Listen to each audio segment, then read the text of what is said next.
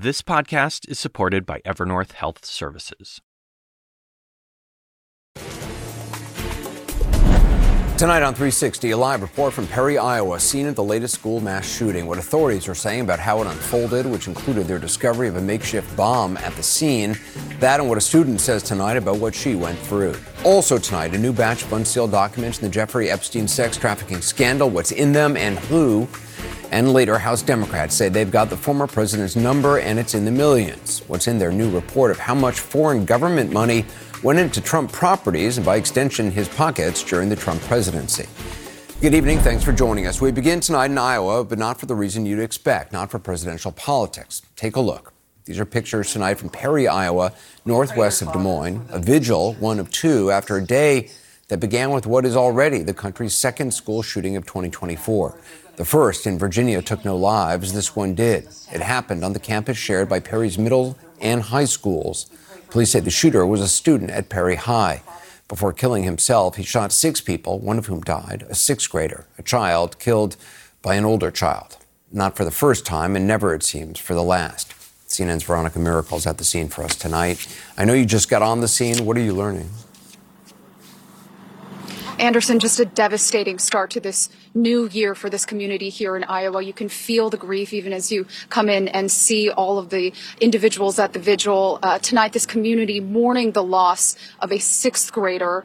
5 other people were injured in this shooting, 4 students and 1 faculty member, police say. One of those injured are critically injured. All of them, however, are expected to survive. Now, this school shooting happened before school began, and it was right around 7:30 when students from all ages, students from all grades were gathered for a breakfast club when shots first rang out. We spoke to some students at a vigil who were there at school, including one of them who was inside the cafeteria. At first, the whole cafeteria went silent, and then more shots continued, and everything just went into chaos. Hey folks, I'm Joel Curtinitis. I just saw the principal start running, and all my friends, and I just got out of there. When I was on my way to go to school, my friends had sent more texts that there were gunshots, and everybody was running and crying out the school. Anderson, this community is small. The entire school district has only about 1,800 students, so everyone knows everyone, including a woman that CNN spoke to at the vigil who says she knows the victim. She heard about a child in her neighborhood who had been missing. She went knocking on that family's door and learned that their child was the one who was killed. She said this individual was just the sweetest child, one that you would want your kids to be friends with. Police say the gunman died from a self-inflicted gunshot. The 17-year-old was found with a pump-action shotgun and a handgun. Authorities also say the 17-year-old shooter was posting on social media at the time around the shooting. They also found in another part of the school an improvised explosive device, though authorities did render it safe. As far as the motive, the investigation continues. But the grieving here in this small community has just begun. Anderson. Veronica, appreciate it. Veronica Miracle. Earlier tonight, I spoke with one of the students who managed to get safely away from the gunfire. Her name is Rachel Karras. She's a senior at Perry High. Rachel, I understand you were in the band room when you heard shots. Can you tell me what happened? Basically, we were finishing up jazz band, and my band teacher was walking us through one of our last songs. And then he was talking to us about it, and then right when he was about to finish, we heard 4 gunshots down the hall from us. We didn't know which way, though. Were they very loud? We all just, yeah. We, at first, I thought it was, a chip bag, but I was like, that's way too loud. And then the smell started to linger. And I don't even know how to describe that. It just smelled like burning. Mm-hmm. It just, yeah. And then when there was another shot that was let out, really soon after that, our band teacher looked at us and he just goes, "Run." And none of us hesitated. We just all got up and ran. At that point, you realized it was shooting. We didn't know what it was. We just wanted to get out because it was Which super way did you loud. run? So our auditorium is actually hooked up to the high school, which you would have to have a hallway for that. And the hallway that we have for that leads to the outside, and that's the hallway that we took. When you ran, what did you do then? I mean, did you stay in the school grounds?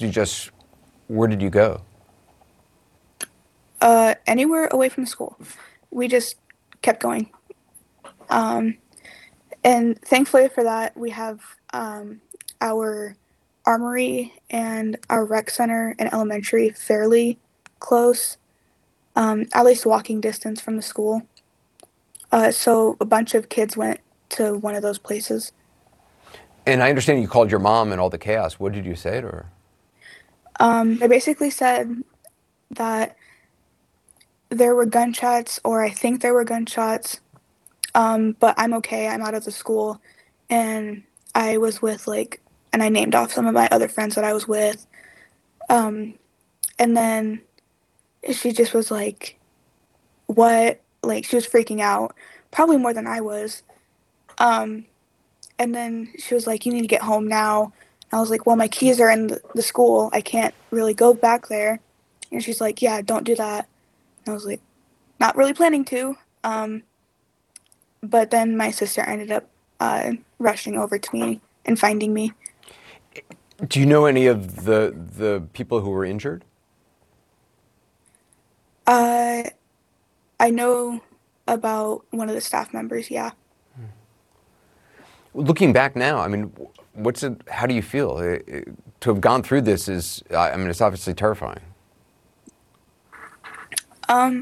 It doesn't feel real. Like, this is like one of those things where you see on TV and you're like, that's never going to linger its way towards my community, but it does happen.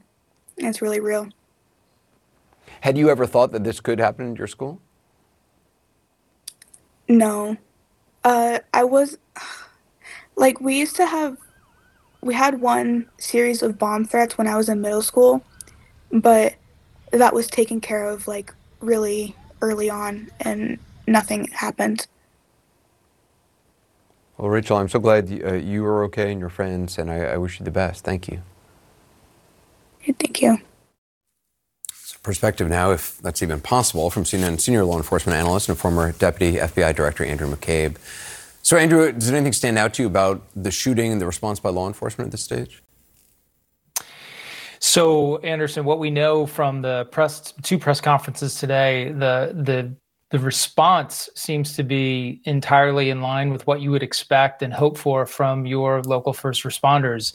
It took them about 7 minutes or so to respond after the initial receipt of the 911 call. And in a rural town of lightly populated, spread out over a big area, I think that's a pretty reasonable response time. The problem is, whether it's 7 minutes or 1 minute, you're always after the shooter. You are coming in after the carnage has already begun. So that the odds for law enforcement, as we've discussed many times, to resolve these situations peacefully with a quick response is just not really, that's not really possible. The shooter was apparently armed with a pump-action shotgun, 17-year-old student, a small caliber handgun as well. There also was an improvised explosive device found at the scene. That's unusual. I mean, obviously that occurred in Columbine as well. Yeah, I think the guns are fairly typical, what you would expect that a student, a child, would be able to get access to in the home. We don't know where the guns came from. It's presumably he didn't purchase them himself. He's only 17 years old. He wouldn't be able to do that. These were probably firearms that he had access to in the home, but we'll find out as the investigation goes on. The use of the IED is interesting to me. It's not entirely unheard of. You know, we certainly have examples of other mass shooters. The San Bernardino shooters come to mind. They had numerous IEDs that they left at the community center where they began their rampage. But here, what it really connects to for me is the possibility of Columbine as an inspiration for this actor. We know that the shooting at Columbine in 1999 still to this day is a very, very powerful motivator to particularly to young people who are inclined to act out violently. They study it online. They read books about it. They make trips to Columbine to see the school where it happened.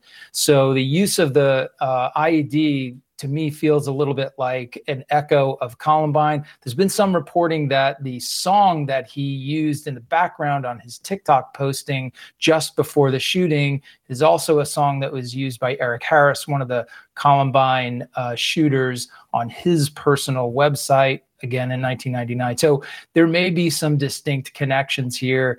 The investigation might uncover more connections in that regard. I mean, it seems, on the face of it, crazy that people would take inspiration from what happened to Columbine.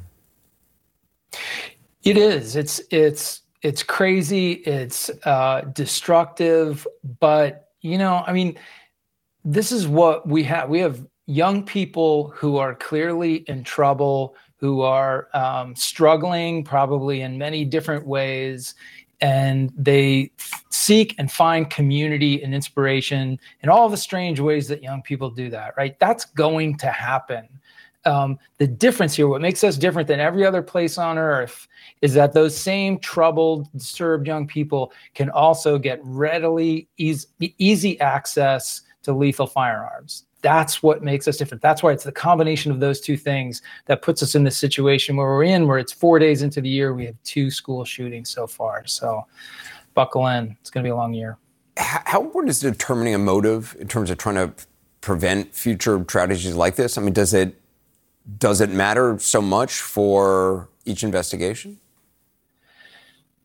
I think it does, because every time we can get a better insight into what was motivating one of these actors has the potential of rendering additional signals or things that not even so much law enforcement, but that communities, school administrators, coaches, parents, friends can look for. And if they see these red flags, they see these indicators, quite possibly say something, bring this person to the attention of adults or of authorities. Like that's a long shot, but it's really the best we have right now. So it's definitely worth pursuing knowledge of what those motivations are so we can look for them in other people. Andrew McCabe, thanks very much. Next, more breaking news. What we're learning from the latest batch of unsealed documents connected to the late sex offender Jeffrey Epstein, his accomplice, Ghislaine Maxwell, their victims, and big-name associates and friends. And later, the former president and foreign money. A new report showing how many millions of dollars foreign governments showered on his properties while he was in the White House. Grief is a human experience, and the care we receive should be too. Evernorth Behavioral Health ensures all members have access to live, specialized support in person or virtually with a 100% follow-up commitment to make sure they get the help they need. There's always a person there, guiding your employees using data-driven risk monitoring tools so bottled-up feelings don't turn into further suffering. With Evernorth's wide range of behavioral solutions, care can be personalized, simple, and more accessible. Learn more at evernorth.com/grief support. All There Is with Anderson Cooper is supported by Evernorth Health Services. Grief is a human experience. Shouldn't the care we receive feel human too? That's why Evernorth Behavioral Health ensures all members have access to live, specialized support anytime, in person or virtually, with a 100% follow-up commitment to make sure that they get the help that they need. So no matter what stage of grief your employees may be in, there's always a person ready to listen. Stressful times can lead many to bottle up complex feelings, especially at work. 59% of those suffering say nothing. This can have unexpected and serious mental and physical health implications. And with Evernorth's data-driven risk monitoring tools, they can help spot challenges early and step in to guide individuals to care before they undergo any more suffering. Each person's grief is as unique as they are, which is why Evernorth offers a wide range of personalized behavioral solutions to meet the needs of every member that they serve. Learn more at evernorth.com/grief support. More breaking news. A second batch of documents was just unsealed related to late sex offender Jeffrey Epstein. Epstein, as you know, died by suicide in 2019 before he could face trial in federal court. Kara Scannell has been reading through the new documents, joins us now. What stands out? Anything? So we got about over 300 pages of documents, and our fantastic team has been going through them. Again, it's more depositions. And one deposition that has stood out is the lead detective in Palm Beach, who had conducted one of the earliest investigations of Epstein in the mid-2000s. Through his testimony, he says that he interviewed 30 or 33 girls who said that they were recruited by Epstein and have given massages to him. And as we learned from Ghislaine Maxwell's criminal trial, massages was a code for something that began as a massage but then turned sexual. So it just kind of gives us more of the sense of just the numbers of people. I mean, it's insane. Truly astonishing. And he said that the majority of the girls he interviewed were minors. So that just shows you how big this was. And this comes on top of yesterday's batch of documents.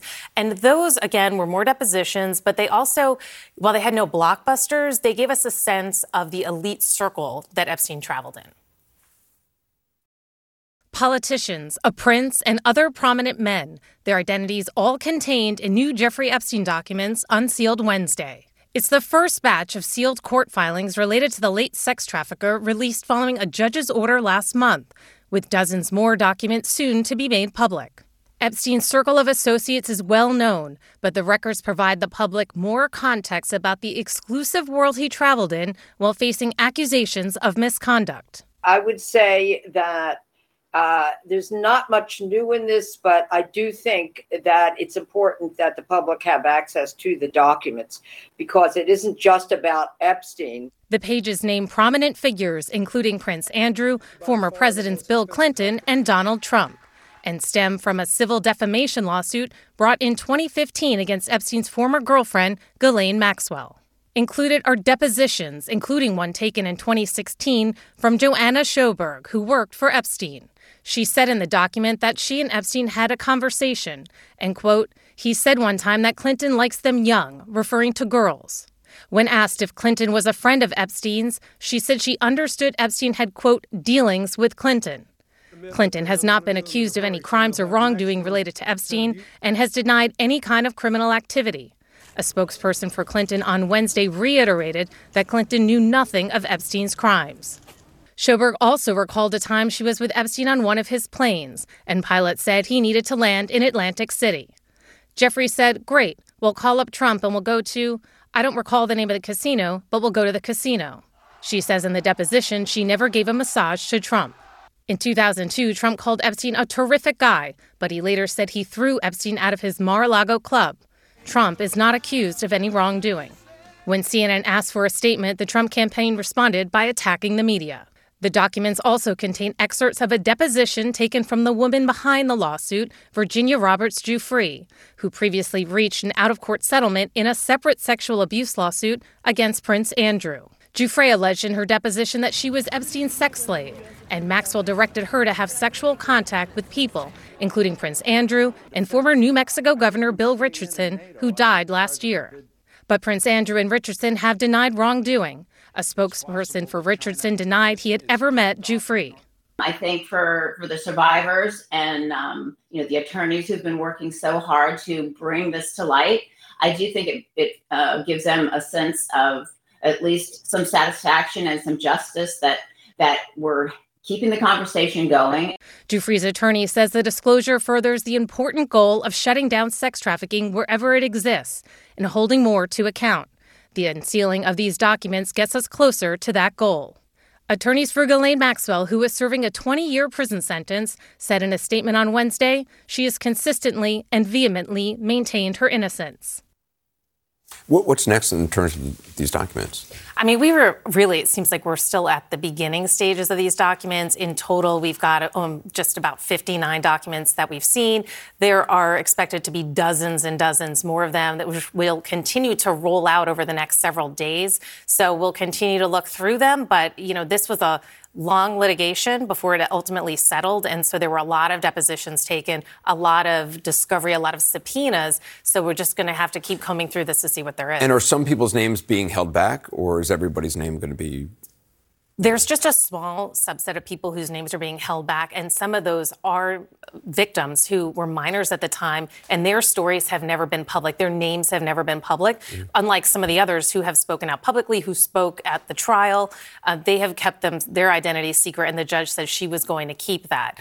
So right now, that's really the main set of people whose identities we won't know, but otherwise the judge said that everyone else is going to be unsealed because the public interest outweighs their privacy. Kara Scannell, thanks so much. Appreciate it. Coming up next, the former president, the Trump properties that kept making him money while he was in office, and a new report tonight on which foreign governments spent millions of dollars at those properties.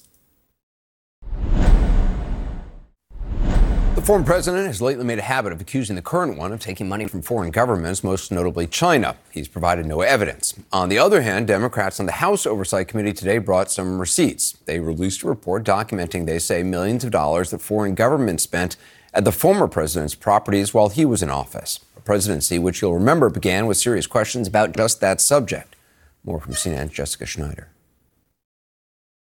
These papers are just some of the many documents that I've signed, turning over complete and total control to my sons. At the start of Donald Trump's presidency, he promised to hand over control of his companies to his two sons, but he refused to divest his assets, and he retained ownership. Now, a report released by House Democrats reveals how Trump and his business raked in at least $7.8 million from foreign governments during his time in the White House. He not only lined his own pockets, but he repeatedly sold out the American public interest in favor of the interests of these foreign governments. Congressman Jamie Raskin led the investigation, finding that the Chinese government and its state-controlled entities spent more than $5.5 million to stay at Trump properties, including Trump Tower in New York City and the Trump International Hotels in Washington, D.C. and Las Vegas.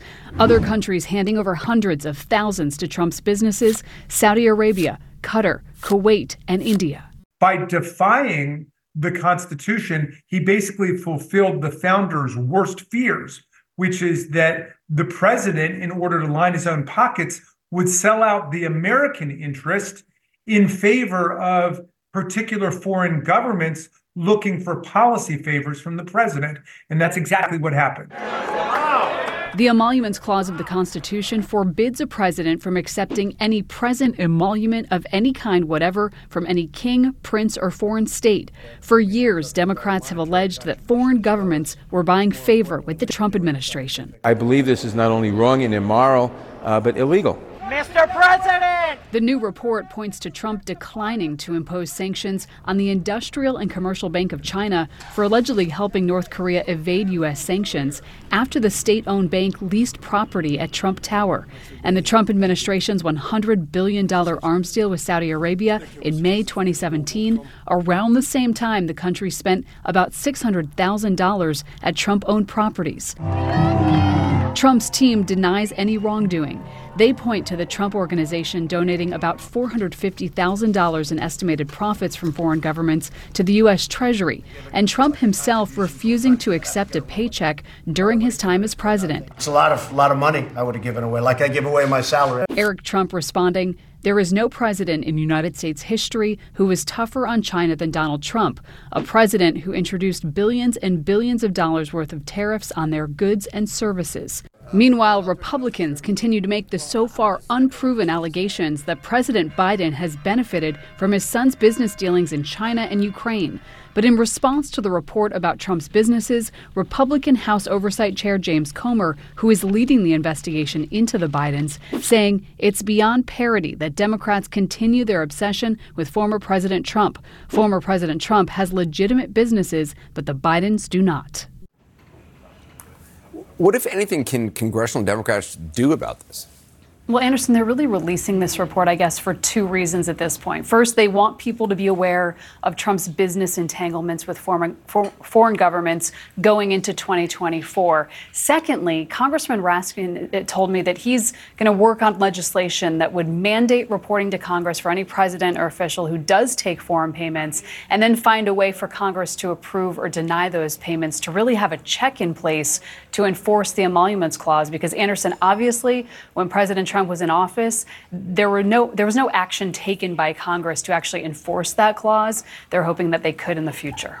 All right. Overseas now, appreciate it. The latest in the wake of the deadliest single attack in Iran since the 1979 revolution.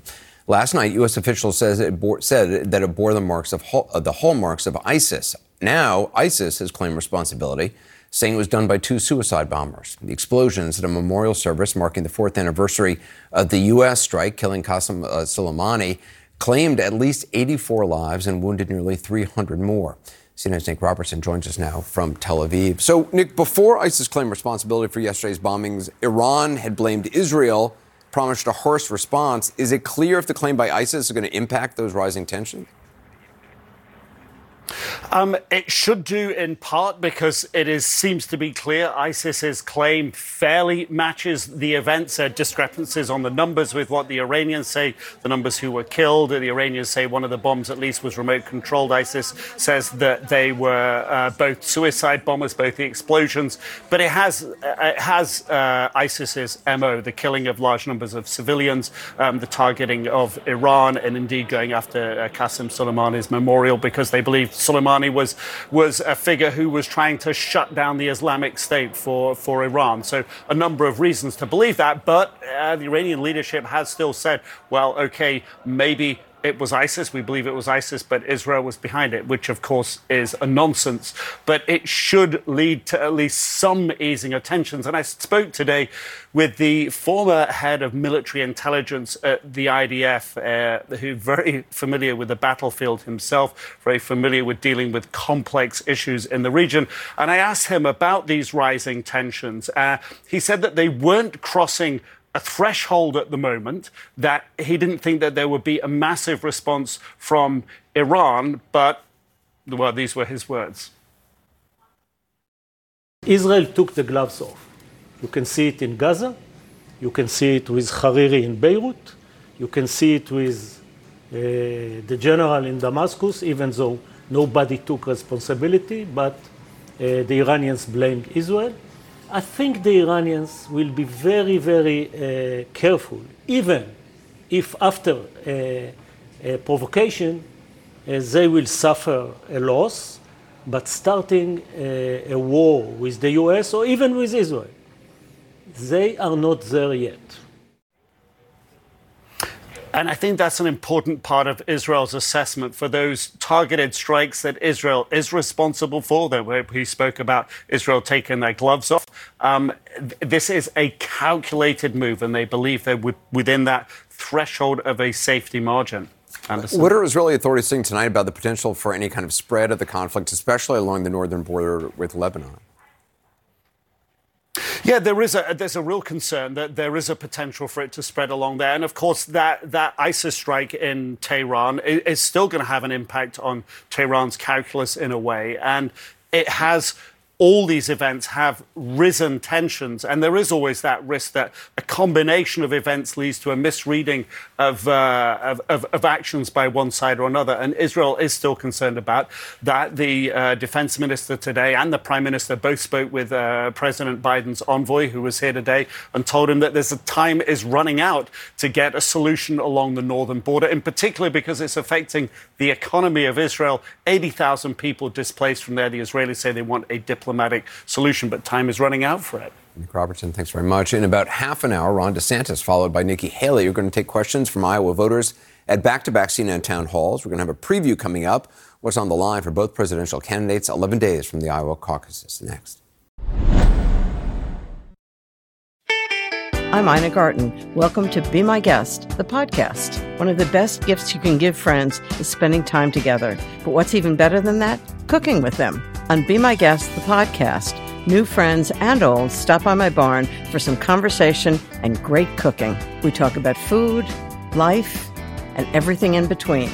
Listen to Be My Guest, the podcast with me, Ina Garten, and join us wherever you get your podcasts.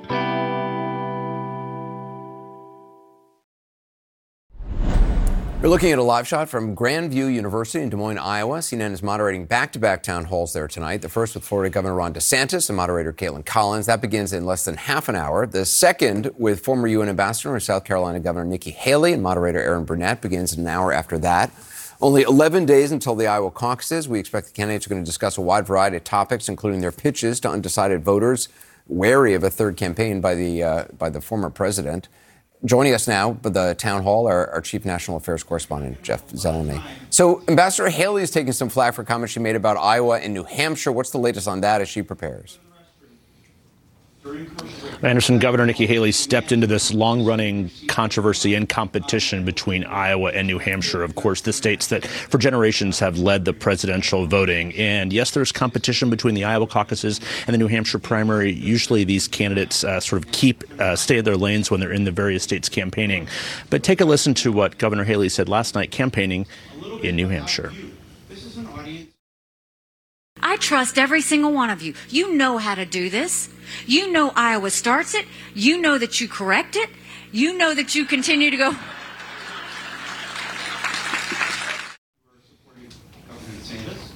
So the applause and laughter you heard in the audience in New Hampshire probably not will be the same here tonight, where we expect Haley to likely clean up that answer. Of course, Iowa and New Hampshire don't always echo their responses. Often they choose different results. Sometimes Iowa winners are rejected in New Hampshire, vice versa. But clearly this has become a point where her rivals have seized upon it. Florida Governor Ron DeSantis used this as an example to call her a phony. Even the Iowa governor, Kim Reynolds, who has endorsed DeSantis, she lashed out at Haley, said she doesn't understand Iowans. So look, the reason this matters, Anderson, is she's trying to win over support and voters here in Iowa. And taking a bit of a dig at them last night, probably not the smartest idea. So we'll see if she cleans it up here tonight when she takes the stage in about a half an hour. What about Ron DeSantis? I mean, is he running out of time to make his case to voters? You need to look good. I want to make sure that... Anderson, there's no doubt that there's no candidate who started at such a high level in this race with the exception of Donald Trump, and he's closing really with all of his hopes on Iowa. The Iowa caucuses often end some presidential hopes. He hopes he is not in that list. He hopes that Iowa is the beginning of his effort, but he's closing this campaign with far less money than he started with, and he's closing it really with a considerable pressure to make a strong showing here in Iowa. Of course, he would like to win, but a strong second-place showing for DeSantis would show that he is still in this race. So he is really campaigning aggressively, taking every question from voters, from media. He'll be doing the town hall here as well. So clearly all is on the line here for DeSantis in Iowa. You mentioned Donald Trump. How's the former president looming over these town halls tonight? In so many ways, Anderson. I mean, you cannot go to an event without a voter asking one of these candidates, why don't you say more about Donald Trump? Why don't you say this about Donald Trump? So he is looming very large in this Republican race. He'll be back in the state tomorrow campaigning and talking to Trump advisors. One of the things that they say, they're more worried about complacency among his supporters than they are actually about individual rivals. So this race really is starting to intensify in the new year, 11 days before the Iowa caucuses. Yes, Donald Trump is the front runner, there's no doubt, but there's also not been a single vote cast yet. So this is a new beginning for many undecided voters. And those questions start tonight in just about 20 minutes. Jeff Zeleny, thanks very much. Joining me now are CNN political commentators Elizabeth Farrar Griffin, David Axelrod, Scott Jennings, and Van Jones. Listen, I mean, so much at stake tonight. How big a problem could Nikki Haley's comments actually be? Well, listen, she's actually not wrong. As the saying goes, Iowa picks corn and New Hampshire picks presidents. It hasn't been since 2000 that the Republican candidate who won Iowa went on to win the presidency with George W. Bush. So in that regard, she's correct. You definitely don't want to insult your voters right ahead of it. But she knows she's always been playing for number 2 in Iowa. She's playing for number 1 in New Hampshire. And tonight, I would argue the 11 days ahead is make or break for Ron DeSantis. There's not a path for him if he doesn't overperform expectations in Iowa. What does that mean, overperform expectations? I would argue it's hard for him to stay in the race, even if he comes in a distant number 2 to Donald Trump. I think he's got to beat Nikki Haley, have a close margin to Donald Trump. And even so, the money, the resources, and the momentum is not there in New Hampshire. He's consistently 3rd, if not 4th place behind Chris Christie. So unless he beats Donald Trump in Iowa, I expect the DeSantis campaign could be winding down soon. Do you think that's true, too? No, I think that... I don't think he's going to beat Donald Trump. I don't think anybody's going to beat Donald Trump. I mean, what's interesting is he's looming large over this, but nobody will address him. He's the person no one will address because he's so far ahead and they don't want to antagonize his voters. But I think DeSantis has to have a strong second to keep going. And but let me just say one thing on the Haley comment. Back in 2004, Howard Dean was buzzing along in the Iowa caucuses, and a tape surfaced of him saying that the Iowa caucuses were a waste of time. And that was the beginning of the end of Howard Dean. Iowans do not, as Jeff mentioned, like to see their caucuses denigrated. There is this battle between Iowa and New Hampshire. So what she said was a great line for January 16th, but she just got ahead of herself there. And I think it actually is not helpful.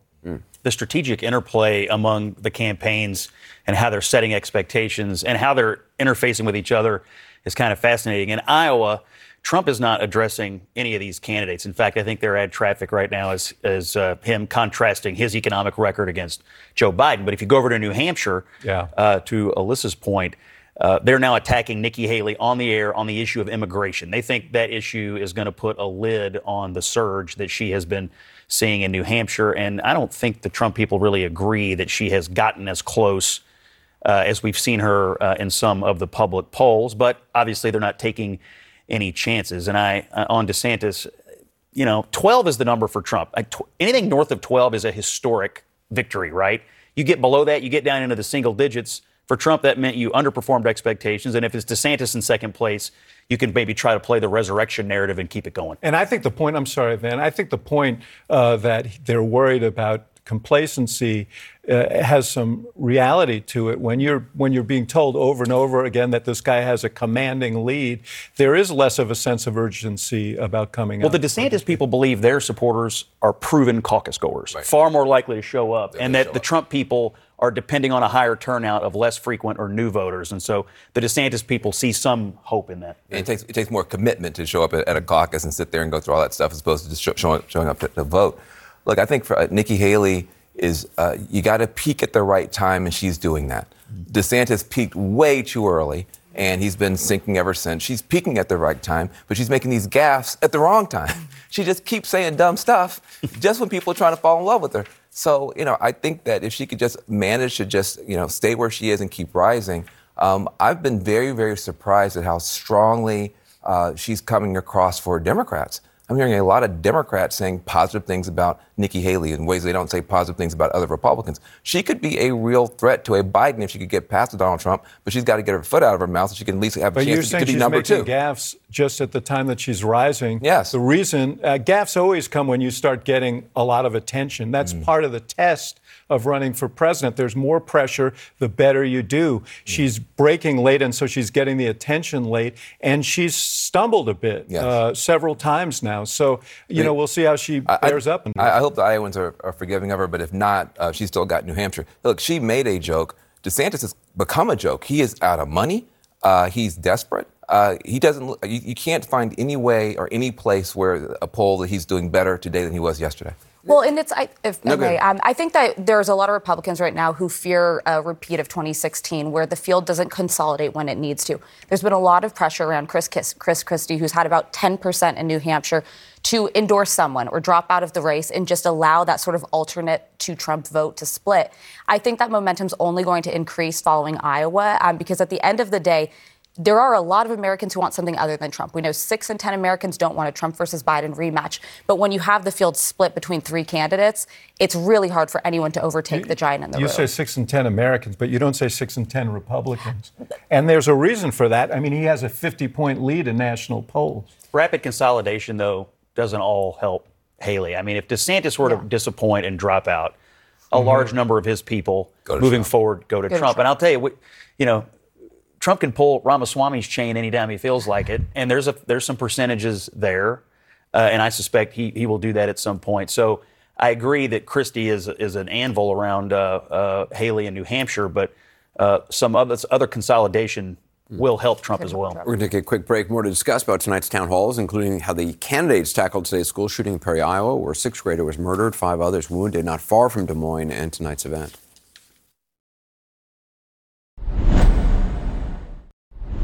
Tonight's CNN town halls take place less than an hour's drive from that shooting in Perry, Iowa that we told you about at the top of the hour. One 6th grader was murdered, 4 students and 1 school administrator were wounded. This is how Ron DeSantis and Nikki Haley have previously addressed attempts to curb gun violence. Everybody wants to say, but why can't you let's get rid of AR-15s.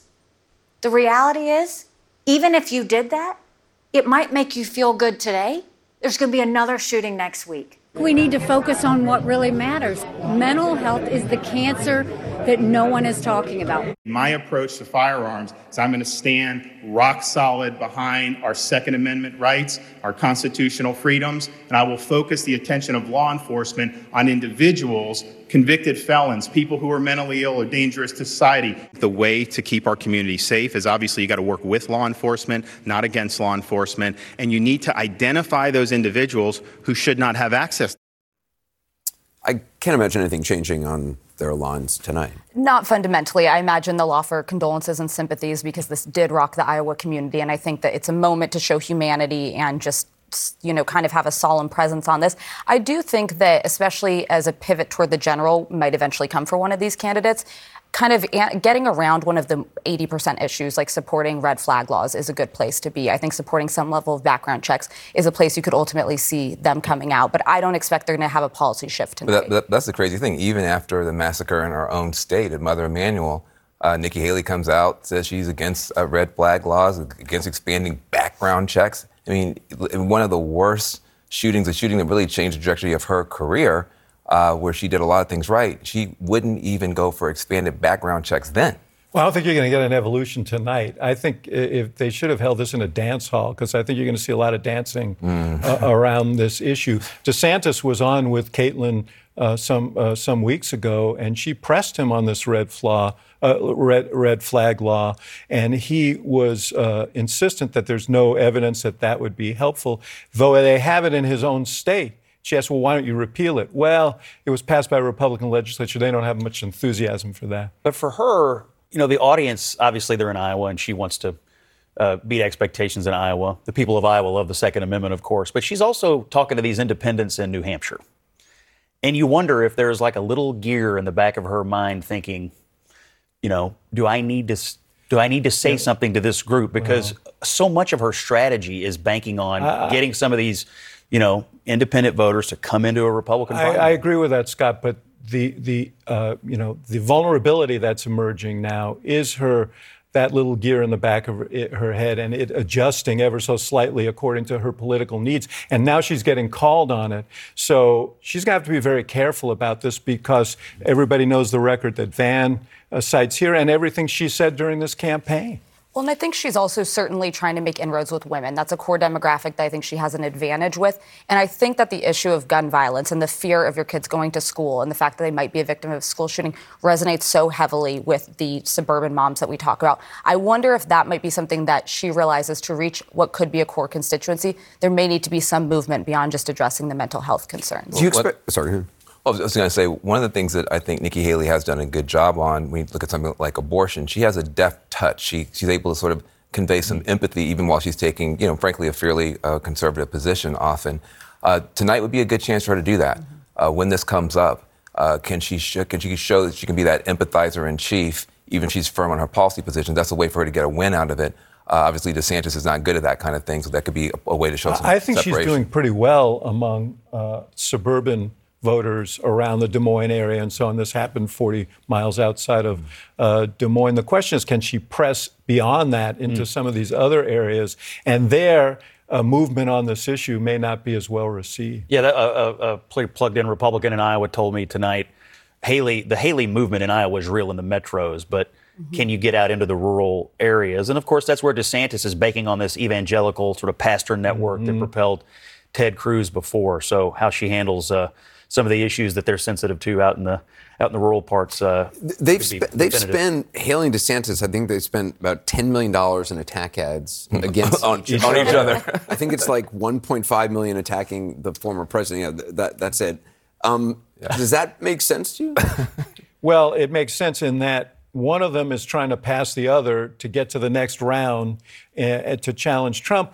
But again, I think this is a reflection of Trump's power within the party right now because there is a cost they feel to going frontally after him. So they'll go after each other's jugulars and they go after his capillary, right? They're not going to go full frontal on Trump because they want to create a path for at least people who are open to them and him to come their way. And there's, he has made himself a sympathetic figure to Republican voters.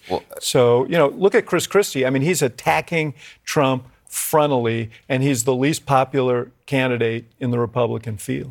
I think, you'd say that, Trump has made himself sympathetic. I wonder if you had a world where he wasn't being indicted, over and over and over again, and he might, in that world, felt he had to walk out on some of these stages and actually debate somebody, and maybe you're in a different world. I do think that if you look back, Trump and DeSantis were very close in the poll, and then every indictment, you see him pulling away. Well, and it happened at the same time DeSantis chose to wait. I mean, we sat out here on election night, and DeSantis was riding high. And in that immediate aftermath, it looked like people were ready to dump Trump and go in a different direction. And then they chose to wait, and he waits several months. And in that intervening period, everything Trump that happened... also pounded him with tens of millions of dollars of negative ads. He's been attacked more than Donald Trump and Joe Biden combined. DeSantis has. Well, and keep in mind, too, many of us were here for the night that Trump relaunched his campaign, and it was quiet. You couldn't find a prominent Republican in sight. I think Matt Gaetz was probably the biggest name represented there. Fast forward, just over a year, he has the endorsement of all the House Republican leadership. He's picking up senatorial endorsements. He's picking up endorsements from governors. He's got Vanilla Ice. He's got Vanilla Ice playing at Mar-a-Lago. He has really taken advantage of these indictments, turned it on its head, used the martyr complex, and it's somehow breaking through. But I don't give Trump tremendous credit. It's not that he's some remarkable salesman in this regard. Those running against him decided to to side with him on the indictments, to actually say it was a witch hunt. They didn't litigate the case of why those were legitimate and the courts needed to play out. I think it's interesting that he's chosen to spend the day before the Iowa caucuses in the hearing in Washington over whether he has immunity or not. And I really do feel he's going to spend a lot of this campaigning from courthouse steps because of what Vance said. You can't discount the fact, though, that so much of this was a strategic argument. He can't win. Maybe it's because of the legal issues. Maybe it's because of something else. Well, what's happened? All these national polls have come out showing Trump winning in swing states, beating Joe Biden nationally. And so if your argument, and they're still making it today, only, Trump's going to lose. Well, the Republican voters don't believe that. They think vindication's at hand. Yeah. I want to thank everybody. The back-to-back CNN town halls with Ron DeSantis and Nikki Haley start now. I'm Dr. Sanjay Gupta, host of the Chasing Life podcast. In honor of our 10th season, we want to hear from you. Leave us a message at 470-396-0832 and tell us how you chase life. It could be used on an upcoming episode.